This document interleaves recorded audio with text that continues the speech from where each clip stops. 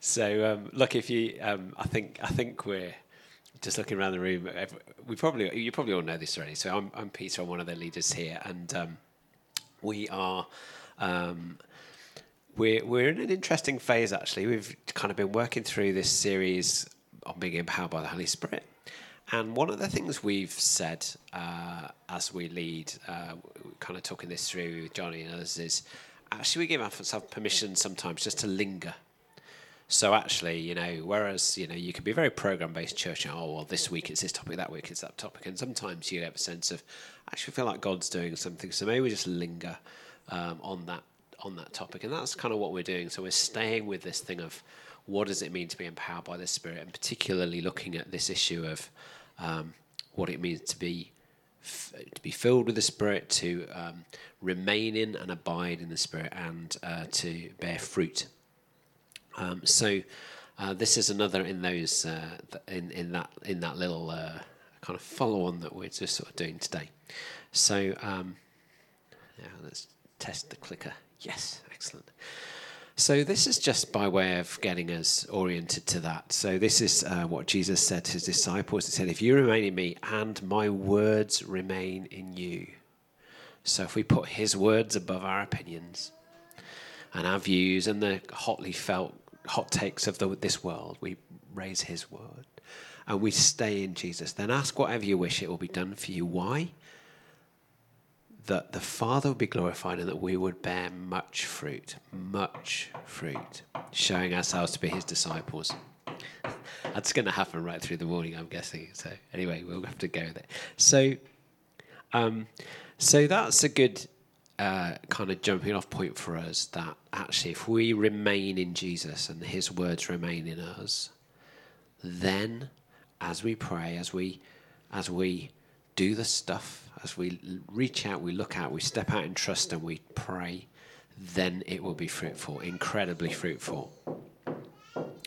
So Paul then was talking about this to the Galatians, and as Johnny was talking last week and a little bit in the news, in the e-news this week, that actually, that was a church that could have been really, split by some fairly dodgy teaching that was going on, that was leading them in the wrong direction. And actually, what Paul's remedy for that was to say, look, you could go down a route that is a bit aggressive towards each other and gets into conflict with all of that. You could indulge your flesh in that, but actually no, live by the Spirit. And if you do that, you don't have to be in that battle between the law and the flesh. You can live by the Spirit. Obviously, the acts of the flesh are obvious. There's lots of things listed there, but it goes on to say, but the fruit of the Spirit is all of those things: love, joy, peace, forbearance, kindness, goodness, faithfulness, gentleness, and self-control. And so he says, therefore, let's keep in step with the Spirit. So, again, just as we saw about remaining in Jesus, again, we get this sense of staying in step with the Spirit, living by the Spirit, being the key to bearing fruit. So just by way of introduction then, spot the difference. So fruit are not like gifts, okay? There are lots of gifts, and not everybody has every gift. So we each, not everybody prophesy, not everybody, teachers. There are different gifts distributed among us, and we each seek and use gifts. But this passage doesn't talk about a series of fruits, I feel particularly gifted in patience, so I don't need to have to bother with, faithfulness or gentleness, because patience is my gift. Patience is my fruit. It's not like that. It's not like that at all, actually. So what is it like? Well, it's a bit more like this. It's like a diamond. The presence of the Holy Spirit in our lives is a bit like that white light of a diamond refracts this whole spectrum of colours, and all those different colours are different, and yet they're all contained in the one white light. So love and joy and peace and gentleness and faithfulness and all of those things, they're a unity. They're singular. So it's not like it's not like a pick and mix shop where we get to pick. But actually what we're saying is as we stay in step with the Spirit, as we keep being filled with the Spirit, and as we abide in the vine, so we're going to bear this fruit, singular fruit, that has all of these different facets to it. So we're just going to look at some facets today. And that's great. So a couple of other things to say is, so fruit is something that is visible. So, you can see fruit once it grows. That's the point of it.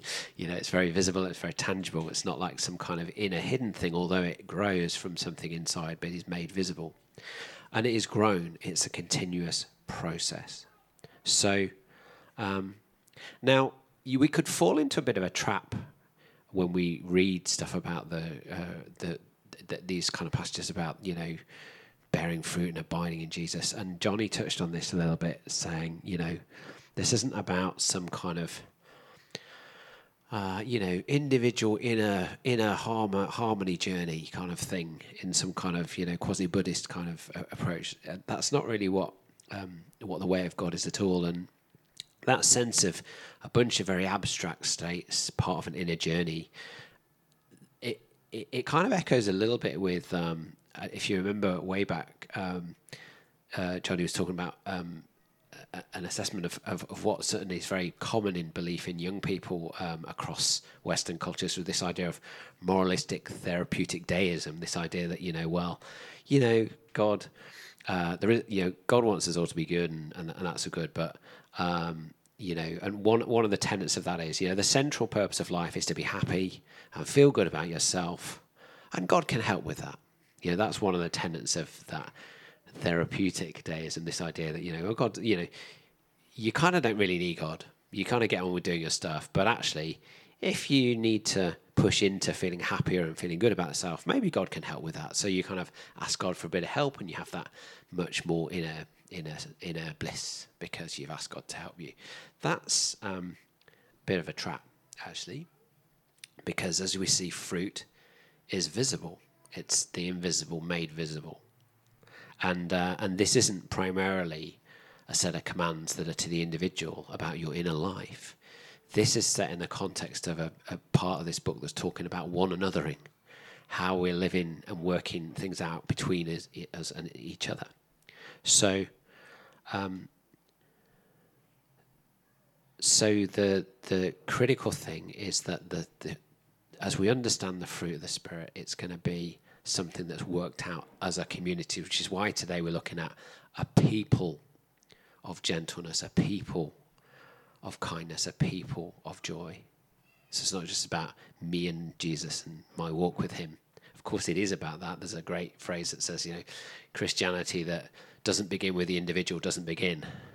The Christianity that ends with the individual ends. So it's how God calls each of us, but then calls it into something bigger. We're part of a family. And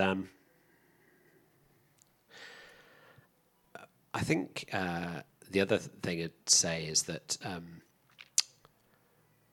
again, Johnny mentioned last week that it's not about like we've got some kind of to-do list. Here's a load of other things we've got to do. Don't feeling very joyful. I've got to be joyful. Darn, tick. Yeah, okay, I've done joyfulness. Not feeling very peaceful. Okay, I'll tick. So it's not like work my way through another to-do list. It's much more about qualities that are in us that then get revealed as we do stuff. So, and probably there was a Kosovo, Albania woman named Anaze Bojakshu, born in 1910. She travelled to Ireland to learn English, and then she travelled to India, and she took the name Mary Teresa. And this is what she said: "It's not how much we do, but how much love we put in the doing. It's not how much we give, but how much love is put in the giving." Now, I have to say, there was quite a lot of loving and giving evident in her life. She inspired a movement of 4,500 people working in 133 countries, running hospices for those dying of very stigmatized diseases, running dispensaries, running clinics, running children and family counseling, running orphanages, and running schools. And all of those 4,500 people who were inspired by her and were part of that movement took one vow, a unique vow, which was wholehearted free service to the poorest of the poor. I mean, talk about fruitful. What an incredible life. But in that incredible life, she had this great insight, which was the doing does matter. Of course it does. But what goes into it? So what's the fruit?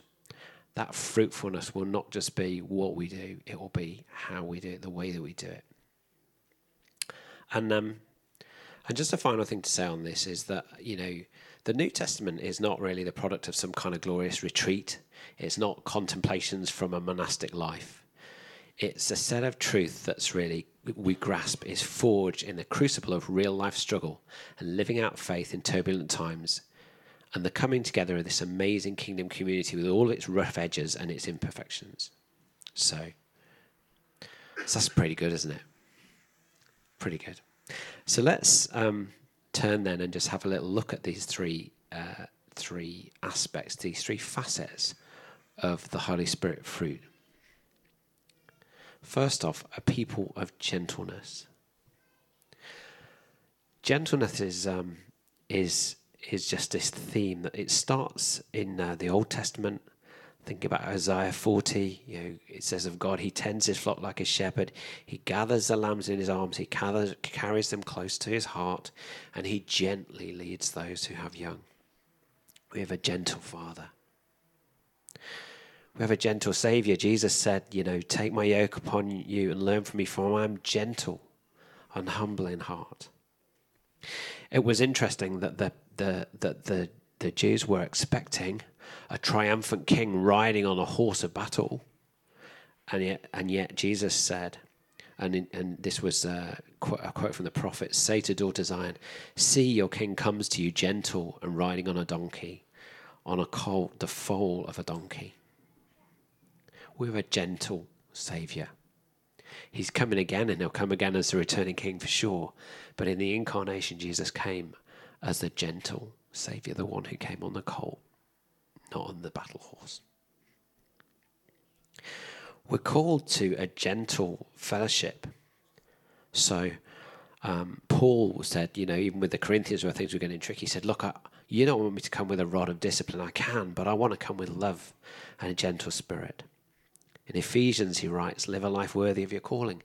Be completely humble and gentle. Think about Philippians, full of,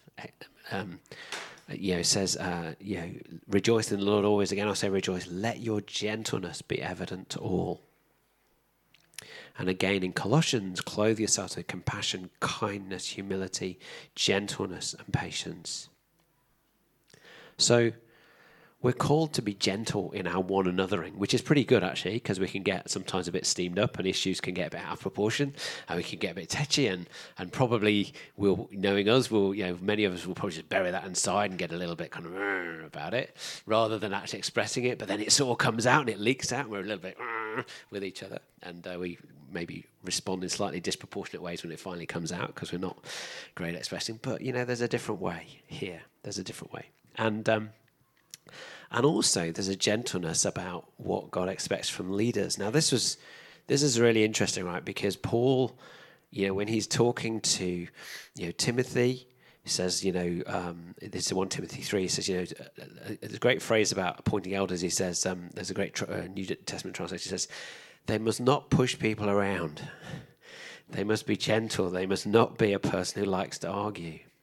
And that's a very different model for leadership, actually. There's a very go-ahead leadership in a competitive world that's, let's do it. And that's great. And, there's some energy in that. There's some good things about that.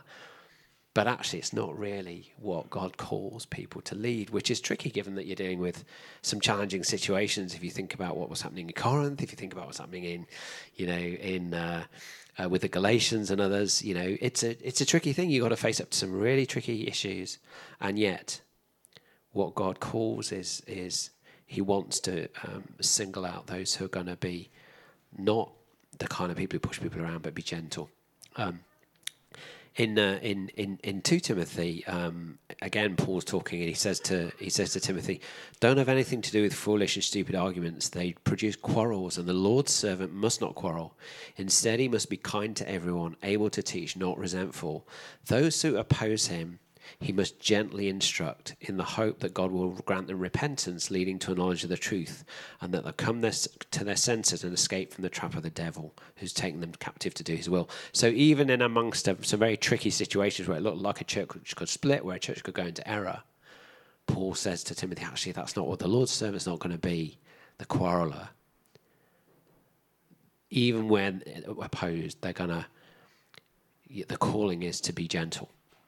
And to be winsome and trying to win people back when they've got hold of something, they're acting in a spirit that's counter to the spirit of God.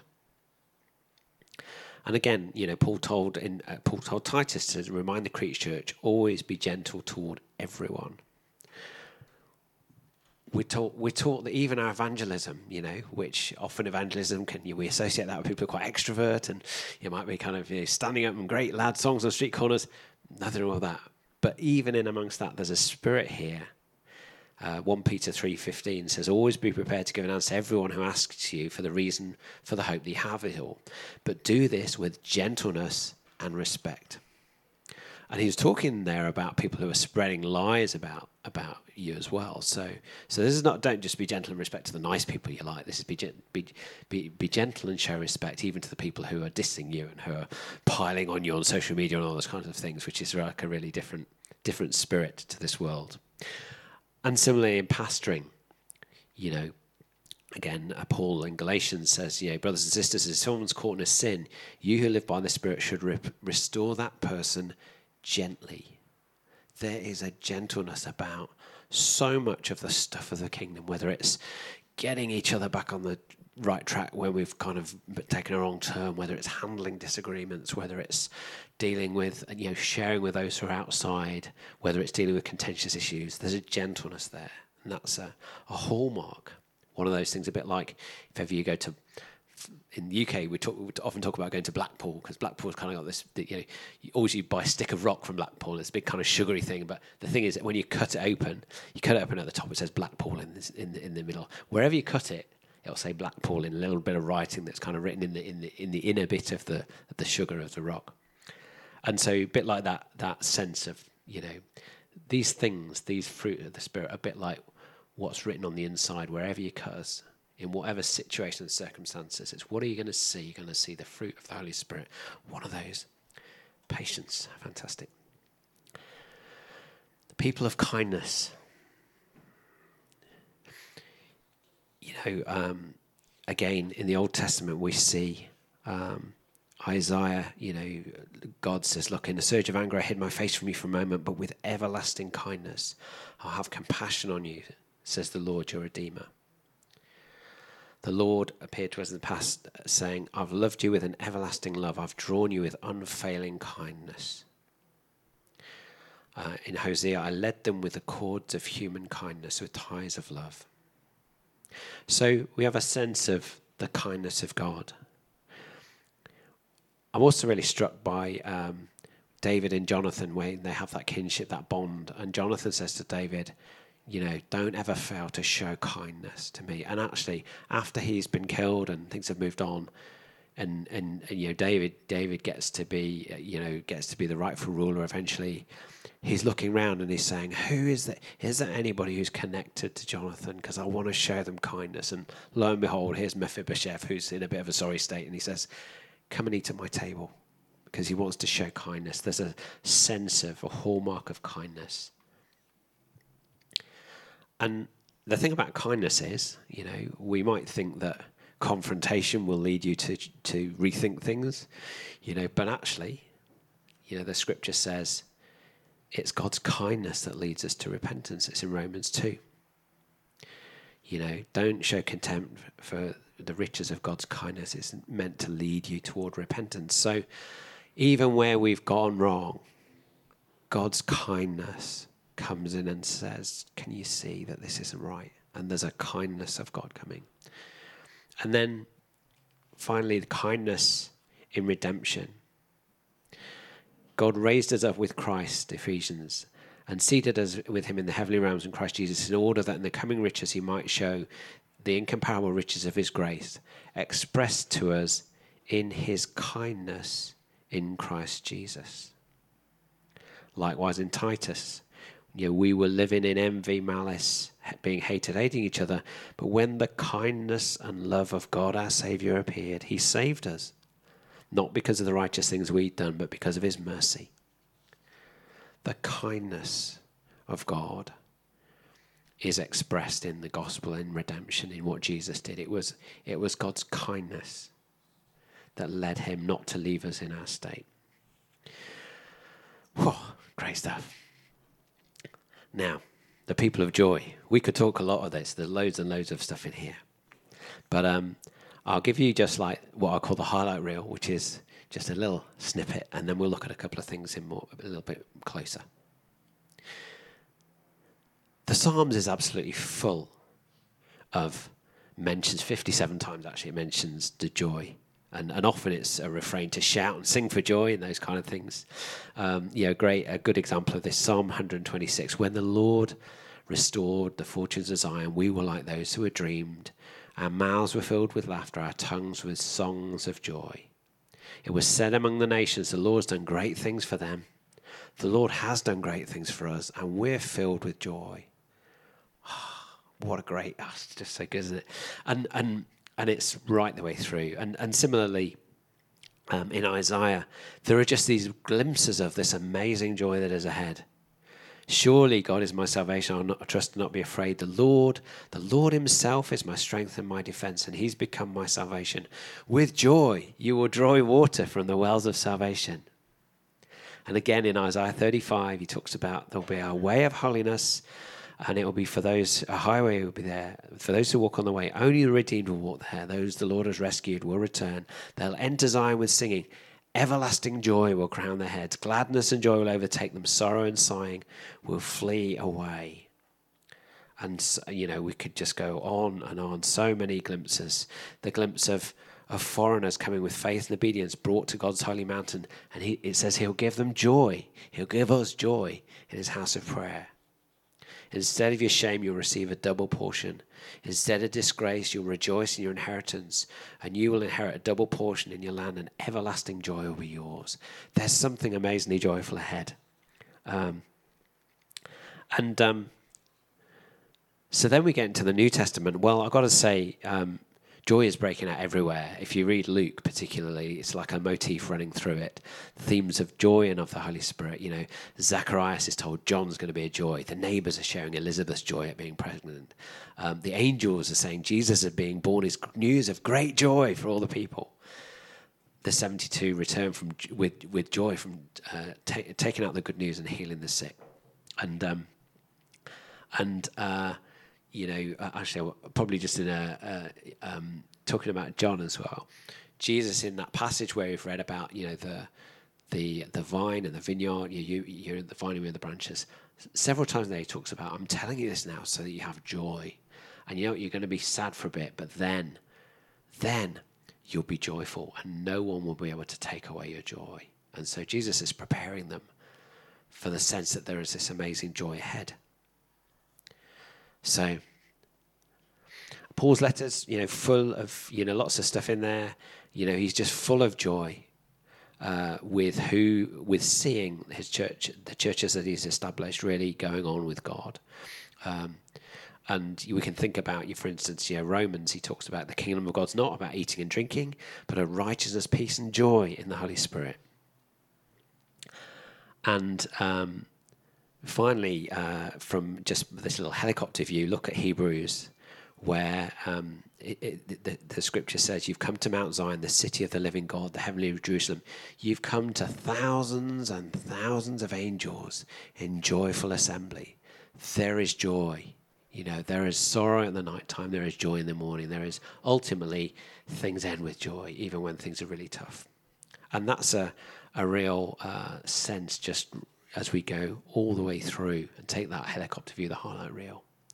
But I want to look at two things in a little bit closer as we come to the latter part of what I'm saying. First is our joy. This passage, Jesus said, the kingdom of heaven is like a treasure hidden in a field. When a man found it, hid it, and then in his joy went and sold all he had and bought that field. The central driving force of discipleship is joy. It's not duty. It's not checklists. It's having a sense of, wow, look at that pearl of great price. Isn't he worth everything? Wow, look at, there's a whole load of gubbins in that field, but there's a treasure in it. I want that field because I want the treasure. And it was a chap by the name of Aurelius Augustine who was speaking at his conversion at age 31. He said, "How sweet at once it was for me to be rid of those fruitless joys which I'd feared to lose. You drove them from me, you who are the true sovereign joy. You drove them from me and took their place, you who are sweeter than all pleasure. O Lord, my God, my light, my wealth, and my salvation." Many, many moons later, C.S. Lewis would say, "In a sense, the central story of my life is about nothing else. The quality common to these three experiences is that of an unsatisfied desire, which is itself more desirable than any other satisfaction. I call it joy," which here is a technical term and must be sharply distinguished from happiness and pleasure. Joy has indeed one characteristic, and one only in common with them: the fact that anyone who's experienced it will want it again. I doubt whether anyone who has tasted it would ever, if it were in his power, exchange it for all the pleasures of the world. There is our joy in what we find in God. Psalm 4 says, "Who will bring?" Many are asking, "Who will bring us prosperity? Let the light of your face shine on us. Fill my heart with joy when their grain and new wine abound." Sure, it's good that businesses flourish and economic growth and all that kind of stuff, interesting, but actually the light of the face of God shining on us brings a joy. I had a memory as I was preparing this. It was sort of a memory of, I don't know if you've seen this if you're a parent, but your child just sort of going onto the sports field and they look back, they look to see, where's mum, where's dad? Oh, there they are. And then they kind of carry on with a bit of a skip in their step because they know that you're dead proud of them. And you're watching them and you can see them playing and they've just got that bounce because they're like, dad's watching me, mum's, because they sense it, they sense that. And so we have this sense of joy, actually, and it's that sense of joy that should be what drives everything for us. And finally, though, let's look at this, his joy.